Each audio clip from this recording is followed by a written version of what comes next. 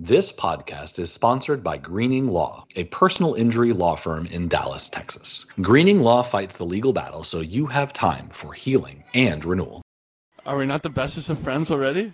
Only in media.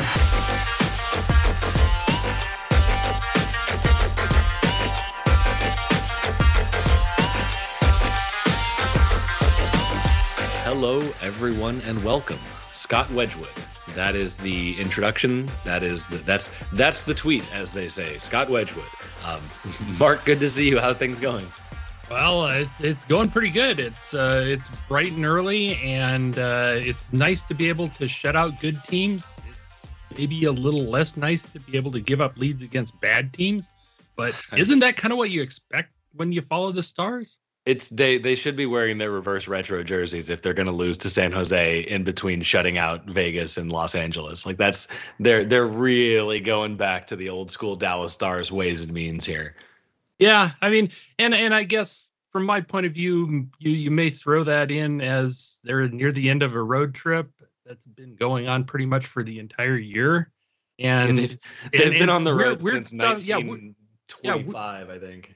Yeah, weird stuff happens when you get tired and you've been on the road a long time.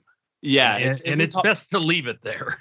We talked a little bit about that. Even their home games, Florida, even their home games have been like so interspersed between the away games that it's been almost a month since the team has been home to any degree.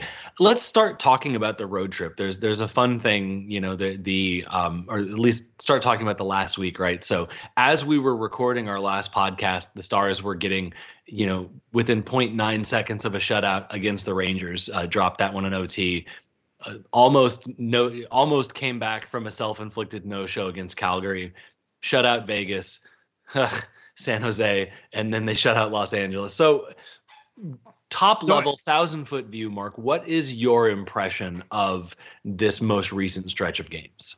Well, apparently every other game is a potential shutout. And then unfortunately the other games are odd losses. So it's kind of hard to say what the nature of this team is. They've been missing Roope Hintz, and that throws a big wrench into everything that this team does. And so what I guess it takes me to is, what do you think about Tyler Seguin? Seguin has been pretty productive here, and I think he's been a big reason for the Stars' success in getting through this stretch. Man, they have needed him, and I remember a really brilliant, prescient, near Nostradamus level podcaster talking about how Dallas was going to have to start experimenting with their line combinations to see what offensive options they had before something bad happened. And this is not to say. This last stretch of games is not an argument in favor of breaking up the top line and leaving Seguin in Hintz's place even after he's back.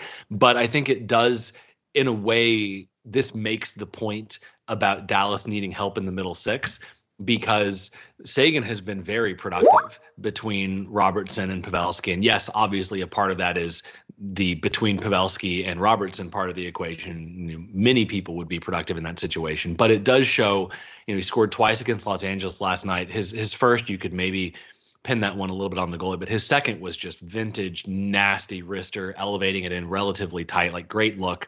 It just sort of shows you that Dallas has a weapon in Tyler Seguin, and if they can put some infrastructure around him, he can do a lot of damage. So then, when Hintz gets healthy, the question for the Stars is going to be, how do you, what do you do, right? Because obviously you want Hintz back between his running buddies, and you want to get, the NHL's best line back, at full speed. But you've kind of fallen into something here with Seguin. So you're going to want to juggle reintegration of Hintz with continued production from Seguin, and they're going to have to work something out.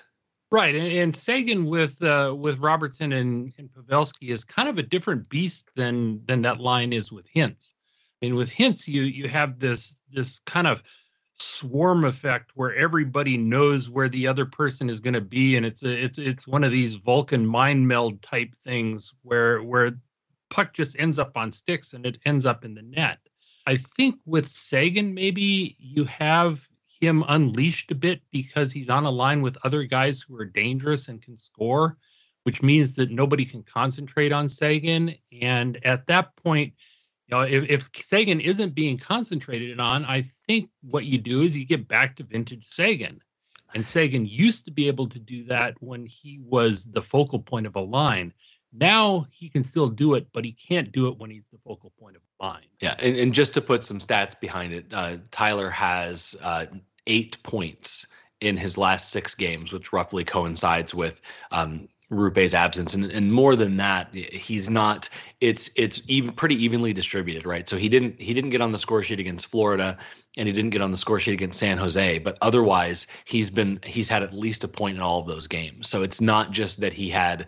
He did have 3 points against Los Angeles, and that certainly helps. But he's been consistent and he's been explosive as a part of that unit. So it's been, it's for the Tyler Seguin still has it crew. It's been a pretty good stretch of games, and I think you're very right. He's no longer in a position where it's give him the puck and get out of the way, but he is. He's got the shot. He's a good passer. He has good vision with the puck. Like he's making pretty plays. And if you put him with line mates that can execute at a high level, I think what we're seeing is he is more than capable of fitting into that unit and using his skill to augment and create. Right. And then you take a step back and you say, what does Roope Hintz bring? And does Hintz have the ability to be the focus of a line and still be productive and maybe bring up the rest of his lines, which is something that they've been trying all year to get Seguin to do, and it hasn't really worked. Yeah. And so you start taking a look at the players that Hintz could potentially be paired with, somebody like Mason Marchment, who got off to a great start and then has kind of fallen on hard times. And maybe even somebody like Dellandrea, who showed early and has he's dripped in points, but he hasn't been producing it the way that he started off this season. Yeah, I think, and it's something I think the Stars have to try. So on the topic of Marchment, right? We went back looking at some fun stats. He's scored 1 goal since December 1st, and that was on December. He scored. Apologies, that was unfair to Mason Marchment. He scored twice since the 1st of December. The most recent of those goals was December 13th. He has had a single assist against the Rangers, but he's had a single assist this calendar year. He's had, I think it's let's see, since the start of December, we're going to do some quick mental math. 2, 4, 5, 6. He's had something like 8 points since the start of December. It's not what the Stars need, especially when, as you mentioned, a big part of the hot streak earlier this season was Marchment being sort of that catalyst to getting a second unit going. And a lot of the Stars' offensive fortunes hinge on, it looks like Dallas has found a pretty good thing in Wyatt Johnston and Jamie Benn. Although how long you expect a teenager to keep up at the NHL level, right? The rookie wall is very, very real when you're essentially an amateur player playing his first season against professionals. But with Mason Marchment firing on all cylinders, Dallas is arguably still a guy short in their middle six. And if he's going to go dormant, then all of a sudden this is a team that's looking pretty shallow offensively. And that could be a pretty significant problem. Right. Because I mean, the guy who's been scoring on Johnston's line has been Jamie Benn. And you talk about a rookie hitting the wall. You have the Renaissance, and some of that is being driven by Jamie Benn accepting a little less ice time that he has in the past, and being a bit rejuvenated by that. I think maybe the other thing that if you look at Hintz, you have to at least test the numbers with Hintz and Gurianov. And I know most people don't want to hear about Gurianov and have written him off. But if you want to go back through the years when they play together, even going back to the AHL, those two as a combo have been really good together. And it adds an element of speed as part of a line that I don't think the Stars have demonstrated yet. And in fact, have had, fast teams have been killing the Stars. And it would be kind of nice to see what would happen if we put some speed together on a single line for Dallas. I think you're right, and I would go one step further, and this is where Dallas's cap situation comes into play. And what I mean by that is like Dallas needs help in their middle six, and realistically, from a dollars perspective, there's really not an option to do it right now, right? As they get closer to the trade deadline, they'll have more flexibility as cap space accrues. But this is not a team that's in a position that can go out and trade for Timo Meier tomorrow, right? And additionally, right, if you look at draft capital, they're going to have to give something up, and they may not want to do that. So Dallas is in a position where they need the help, and they're not necessarily at a point where a trade is easy or necessarily the quickest route. So you can have whatever opinion you'd like on, and we've been through the wars, right? Whether Gurianov has had enough chances, whether he's the one that hasn't capitalized, whether it was the system holding him down, whether it's does his player in the spot, all of those pieces. But at some point, you have to look at the situation from the perspective of, okay, well, we now have a proof of concept that Tyler Seguin with Pavelski and Robertson can be an effective offensive line, right? They are still scoring. They are still productive. You're still seeing the Benazons, right? He and Johnston are still playing well with Delandria or with Marchment. They're still doing something. So you're kind of in this place, well, with nothing else to try, when Hintz gets healthy, why not Gurianov? If not him, is it, sending Olofsson down to pull up another interchangeable AHL part and hope that sticks? Like, at some point, that becomes something you at least try, right? Yeah, I would think so. And the thing about line combinations is, if you have a couple that work and you're having a game where somebody's just off or some combination is getting shut down by a pair, there's nothing that stops you from saying, hey, we have Seguin up at the top line. We're going to swap in Hintz and throw a different look at him. Because that top line functions differently based on who the center is. I could not agree with you more. I mean, that's how hot that, like we preface this conversation. This is not an argument to permanently break up the first line, right? That's the first line. But the way that hockey works, it's matchups and it's adjustments and it's who's got their legs tonight, and it's a bunch of different stuff. And having the ability, if Pete DeBoer has the ability to spot shift Tyler Seguin with the first unit and generate offense, and has the, could potentially get Gurianov or Marchment or somebody else going by spot shifting Hintz elsewhere in the lineup, he has to try it, because that's the sort of thing in a tight best of 7 series, when one goal could, against Calgary, right, last season, when one goal could have swung the entire thing, right? That's the sort of on the fly adjustment that elite coaches make to coax a win or two out of their team, which is how those elite teams succeed in the kind of heightened expectations of the playoffs versus the marathon of the regular season. Right. But I don't think you can ignore the fact that it works in the regular season, because yes, if you're rolling 3 strong, offensively capable lines, they're going to find some holes in a regular season defense, because one of those 3 lines is going to get matched up with a pairing that's just not as good as the rest. And it's a matter of taking advantage in the course of play of those regular season matchups that allows you to just accumulate. Yeah, it's the sort of thing, you look across the lineup sheet and you notice that Ryan Suter's on it, and it's the sort of thing that allows you to attack a weakness with vigor. Right. I say try it. If it doesn't work, you really haven't lost anything. The nice thing about being in first place is that you're playing with a little house money, and it gives you an opportunity to experiment a little bit. And I would say that, outside of this, we're going to hit the trade deadline, we're going to bring in, somebody who's going to fix our middle 6 problem, and that's the solution.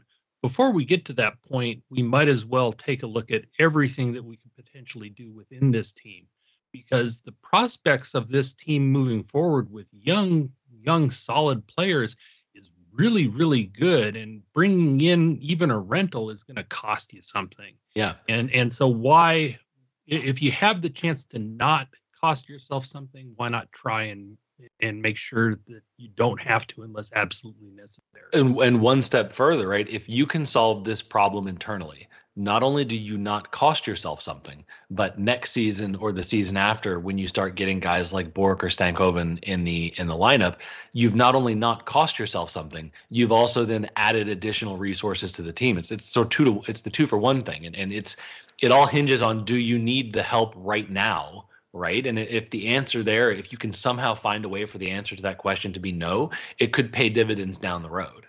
Yeah, I mean, this team is fully setting up with the prospects that they have in the pipeline of being able to roll 4 lines that can just absolutely pot the puck. And the other piece, and we talked about this last week, the Dallas Stars are currently on top of the Western Conference. They've got not just by total number of points, but they've inched ahead on winning percentage. They're at 649, ahead of Winnipeg at 641 and Seattle at 644. So they are now, by any metric, on top of the Western Conference. And you have sort of earned at that stage a little breathing room to experiment. And I'm not advocating like pack it in and don't care about winning the division and who cares if Winnipeg catches them or whatever. But it's just a situation where you now have the flexibility to try things, and they should, in my opinion, this is the time to get very aggressive with your roster and very aggressive trying to do new things to make yourself better. Because for the first time in what feels like a generation, the Dallas Stars aren't in a position where every single point, every moment, every shift is going to be necessary to eke into the number 8 spot and see what happens in the playoffs. Right. And you also take a look and say this team has already played, what was it, 2/3 of their road games for the season. Yeah. So they not only have banked the points, but they banked the points while spending a long time on the road. Unless something very odd happens, the point percentage is going to go up when they play at home. And you have to expect that February is going to look pretty good. Yeah, and then geography is their ally as well. Not only will they be home, but the Texas Stars are a short drive up I-35 away from Dallas. And so they're in a position where if the options are testing out guys from the AHL, it's very, very easy for Dallas. And just like in terms of just literal transit time, it's very easy for Dallas to make a decision that they want to take a look at somebody on the Texas Stars and get them into a lineup. You're not talking about a flight. You're not talking about jet lag. You're not talking about, and I'm sure there's, somebody that's more knowledgeable on the legalese of the league can maybe point out that I'm wrong, but it's the sort of thing where, from a practical standpoint, you could decide in the morning that you wanted to give somebody a try and have more than enough time to get them into Dallas, into warmups, into all that by an evening game. Yeah, I mean, there are some technicalities there, but yeah, you're right. There's a 1-day turnaround there is pretty easy. Yes, as long as the guy has cleared waivers, as long as the guy has a contract with the Stars, as long as the back end logistics have been worked out, then it's as simple as, hey, after you're done with lunch, hop in the car and be here by warmups. Be here by the the pregame skate, and that it really is that simple. A message from the attorneys at Greening Law PC, a personal injury law firm in Dallas, Texas. If you have been hurt in a car accident, experienced malpractice from a physician, hospital, or were injured on the premises of a business, then call the lawyers at Greening Law. They have represented clients from car accidents to birth injuries to sexual assault cases involving clergy or hospitals. The staff at Greening Law, better known as the Green Team, fights your legal battle so you have time for healing and renewal. We talk a lot on this podcast about our fierce Dallas Stars. The Green Team is your fierce legal competitor against insurance companies. So what are you waiting for? Consultations are free. They only get paid if you get compensated. So give them a call at 972-934-8900. Again, that number is 972-934-8900. Call now. Principal office is located in Dallas, Texas. Okay. Are you ready for my pan to Joel Hanley? I would love to hear you talk about Joel Hanley, because I've always been very curious about Joel Hanley and things Hanley related. Well, let's just say Joel Hanley had not played a game in I think 2023, and he stepped into the lineup last night, paired with Ryan Suter, and his goal for percentage was well north of 50%. His Corsi was extremely positive. He did Hanley type things, which is you don't get a whole lot of scoring opportunities, but the scoring opportunities you get totally outweigh the scoring opportunities that teams get against you. And in watching the broadcast last night, you know the announcers notice it. How many times did Hanley make a good play with his stick, where there was an opportunity for a scoring chance, and Hanley just shut it down. And he's like a human wet blanket on the back end. He takes perhaps more fun out And of I the assure, game I that assure you you like. listeners, we mean human wet blanket as a compliment in this That's specific a good thing. context. Yeah, exactly. He takes all of the excitement out of the game, which as a fan you can't really like. But if you're talking about a guy who's sitting in the press box for game after game after game, and then you can kind of bring him in and he whatever he does on the third pair is more positive than negative. That's the kind of player you need on this team. And I'm always torn on this because I hate giving up a spot, and I think Thomas Harley deserves to be up with the Dallas Stars, and the logical place for him to be would be where Hanley's spot is. But every time I see Hanley on the ice, he seems to do good stuff. And I think ultimately the coaching staff tends to agree, because every time we get to the playoffs, you have Hanley starting out as the seventh man, and then it turns into a guy who plays every single playoff game. And that's kind of, where was Taylor Fedun? Well, he's no longer with the organization because he couldn't handle it in the playoffs. You know who stepped in? Joel Hanley. Yeah. Year after year after year. I mean, it's to me the good and the bad. That one, human wet blanket, right? The good and the bad of Thomas Hanley is, the good of it is, he, to his credit, right, whether he's been off for a week or a month or whatever, you can put him in the lineup and you know exactly what you're going to get. I think it's sometimes the frustrating thing for Stars fans is that you know exactly what you're going to get, and comes back to the classic question of, is getting those spot starts out of Hanley, as effective and productive as they might be, is that more valuable to this team at this point than getting a look at a guy like Thomas Harley or some other piece, or that might, or even, benching someone else, right? But does having a security blanket like Joel Hanley sometimes prevent this team from taking a more honest look at what they have defensively? Probably. Yeah. And we aren't ones to throw anybody under the bus, but there are certainly some options for seeing some box time on this team that haven't. And maybe we just leave it at that. I mean, do we have to leave it at that? I'm not ready for that diatribe yet. Yeah, you're right. It's one of those things where we've got to figure out what this defense looks like when the chips are down. Yep. And maybe for this season, they've just decided that answer is going to be Joel Hanley, but you'd think that there's more to consider.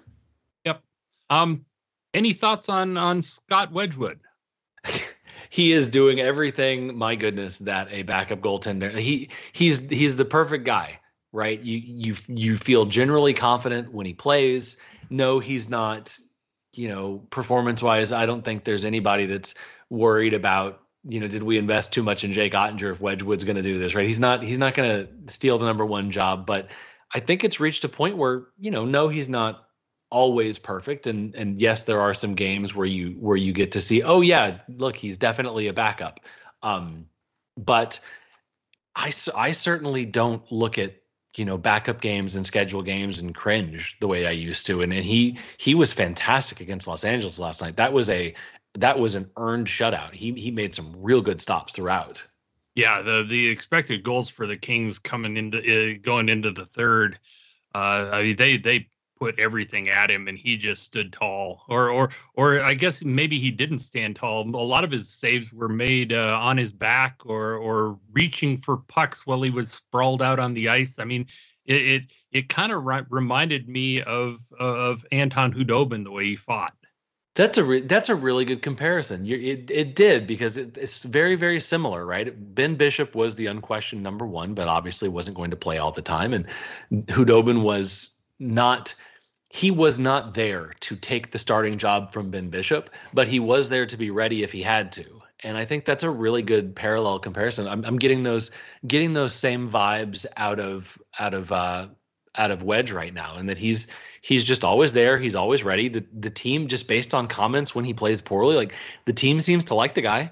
They seem to play hard for the guy. They certainly, they certainly fought for that shutout when I think at one point, Razor mentioned how the Kings were kind of pride had kicked in late in that game, and they were trying to break the goose egg, and Dallas rose to the challenge. So it seems like Dallas has a good one, and you can kind of look at the goaltending, and not only does it help at the NHL level and that you've got a guy that can step in, but there are some interesting pieces you've talked about in the past, in the pipeline. There's some interesting pieces at the AHL and even Iowa levels, and having Wedgwood doing the job that he's doing in the NHL means that Dallas's longer term goaltending options can be playing full time versus having to kind of force themselves into an uneven timeshare with the superlative Jake Ottinger. Yeah, and from my mind, I think Wedgwood needed last night, and I've been pretty positive about him, but I was looking at the record, which was kind of 500, and the last game he was out was maybe his worst game that he's had with the Stars. And so when I saw Wedgwood on a back-to-back against the Kings, I had a slightly sinking feeling, and this game just brought me back to exactly what you're saying. That Wedgwood is exactly where this team needs to be with a backup goaltender, and I'm back to if he's getting his periodic game, I'm happy, and the team's going to stand up and they're going to have a real good chance to win the game. I mean, the interesting thing, and I think Wedgwood is a part of this equation. Dallas has been able. They mentioned last night, I believe Dallas it's either one of 4 or one of 5 teams in the NHL that hasn't lost 3 games in a row yet. And on the surface, that's awesome. It speaks to consistently. It speaks to skill. It speaks to execution. It tells you a really good story about who the Dallas Stars are. Then when you dig one layer deeper, right? They missed their starting goaltender. Jake Ottinger got hurt for a while, and Roope Hintz has been down. And so not only is Dallas one of 4 teams that hasn't had a 3-game losing streak yet, but they've managed to be one of those teams without a 3-game losing streak while having to lean on a backup goaltender in some pretty high profile situations. And so that has to make you feel really good about the way that this roster is constructed, that they can sort of swap him in. And no, he's not, to your point, like statistically, like there's some issues. He doesn't look like he handles rebounds as cleanly as Ottinger. You can kind of see that if Wedgwood was going to be your 82 game starter, there's some stuff that would concern you. He's a little bit more of a battler than relying on his positioning. There are some issues with rebound control. Every now and then something will get by him that probably shouldn't. Things that over the course of a long season, starting every game are going to be a huge issue. But in short stretches, he manages to lock it down. He's been the guy behind the guy, and that's what every team need. The high end teams need that, because this is just the NHL is not and hasn't been in a while a league where your starter plays 70 plus games anymore. You can't do that at the intensity you need at the and succeed.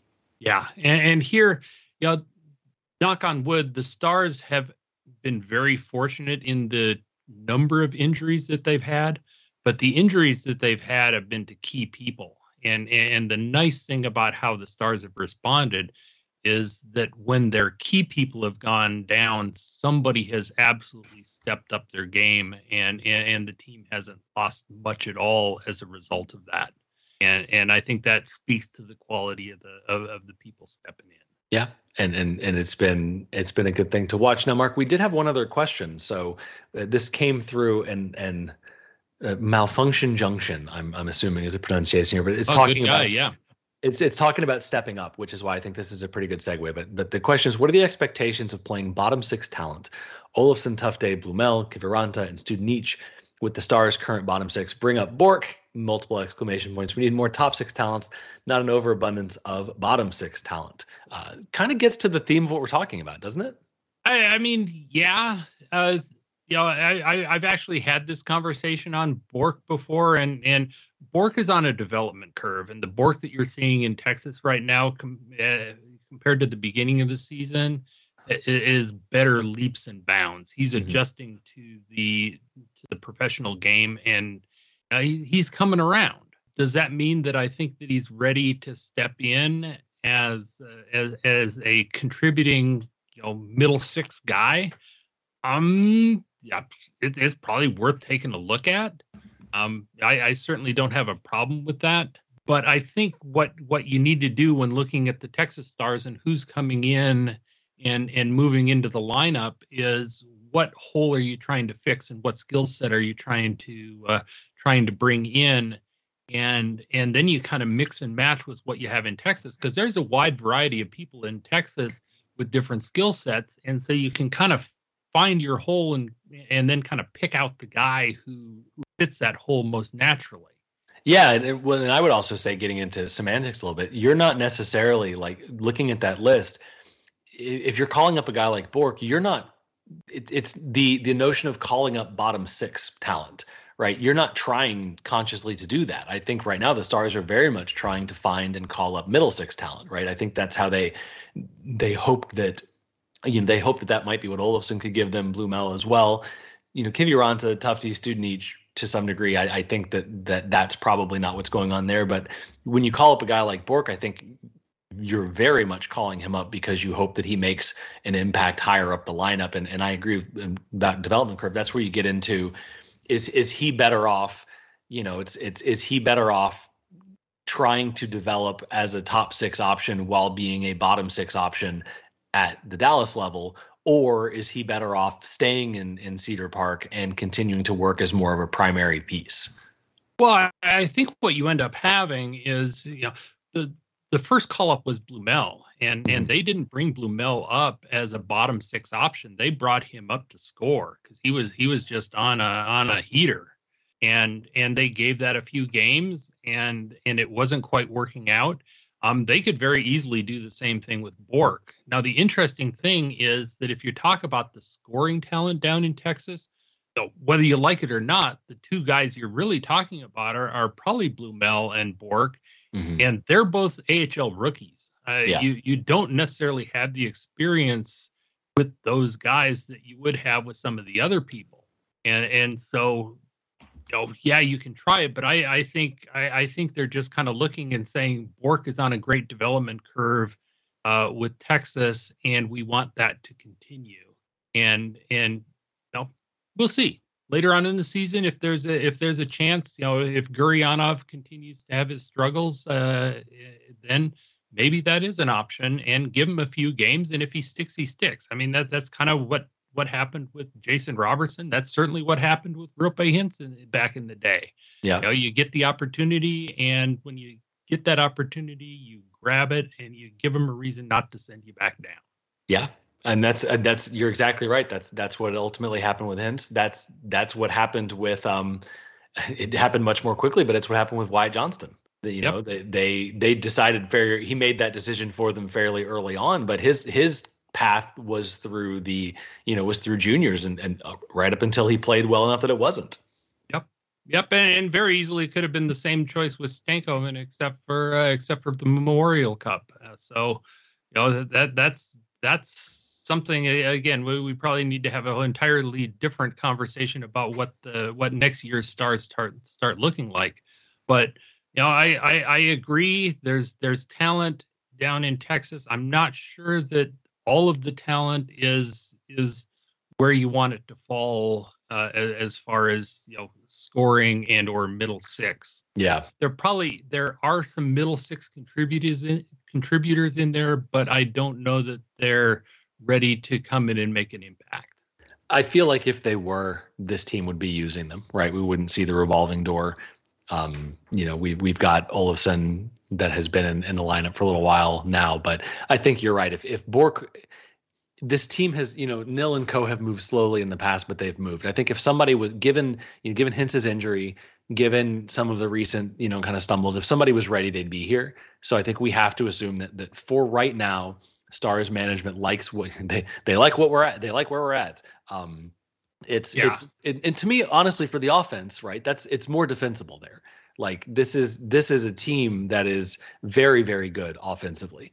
And I'm stalling as the site loads because I want to tell you exactly where they fall in the league scoring. But this is a team that, thanks to NHL for being down, but this is a team that can score goals, and scoring goals hasn't been a problem. So I do think that they've earned a little bit of a little bit of deliberation when it comes to how to fix the offense, because even without Hintz, they're still doing, it's not okay, right? But they put 5 up against Florida, 5 up against Calgary, 4 against LA, 3 against San Jose, 4 against Vegas. New York is a very good defensive team. They only got 1. They beat the Islanders. So it's one of this team can still score. I think where it's much more acute and where they need to figure something out is on the defensive side of the ball. And they just need to find a way to they need something in that group, and we're just going to have to wait and see when they get it. What they do and when they do it. Fully agree. Well, I think that nobody wants to hear my AHL thoughts much anymore. So I would say that's let's wrap it up and let's go have a good weekend. Let's have a great weekend. Here's hoping that a little bit of home cooking does the Stars well. We've got, looking at the schedule, Arizona, and then a fun one against Buffalo. It's Arizona. It's kind of an amuse-bouche, and then we've got Buffalo, Carolina, and New Jersey next week, which should be a very, very nice stretch of games against a very interesting team. So we will see what the Stars give us. As always, Mark, thank you for your insight. KT, for doing all of the actual work behind the scenes, stitching it together. Thanks for the listens. Don't forget to like us. Don't forget to download us. Please don't forget to like us. We crave the validation, and we will speak soon. Yep, and let's cross our fingers and get Roope Hintz back. That's right.